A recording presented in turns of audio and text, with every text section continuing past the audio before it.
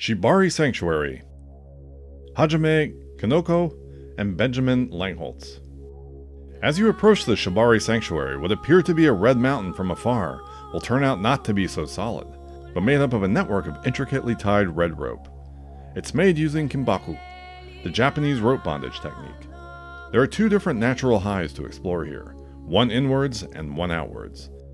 This place is one of bondage and freedom, where you may find peace in a feeling of deep confinement or explode outwards towards the sky.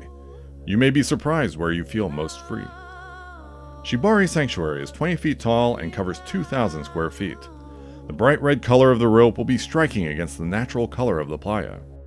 From afar, it will look like a small red mountain peak, stretching out in every direction. But as you get closer, you will see that the mountain isn't so solid, and is actually entirely woven of red rope. People will be climbing to the top, playing on it, and sitting inside of it. Tunnels will be made within the rope, leading to the center. Smaller, intimate spaces will allow participants to meet each other as they climb through the installation. The center of the piece will be a comfortable space with padding and pillows. Kinbaku performances will happen here throughout the week. Imagine crawling and twisting through a web of rope and standing up into a tall dome only to find someone in full costume hanging from the ceiling.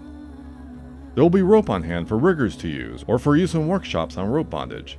The artists hope the structure will evolve over the week as people add to it or do impromptu performances. With this piece, the artists are trying to convey the feelings of bondage, but through a space instead of direct contact with the body.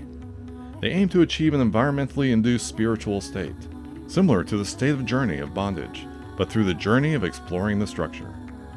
The artists feel that Kinbaku is the most direct method they found for giving someone a natural high.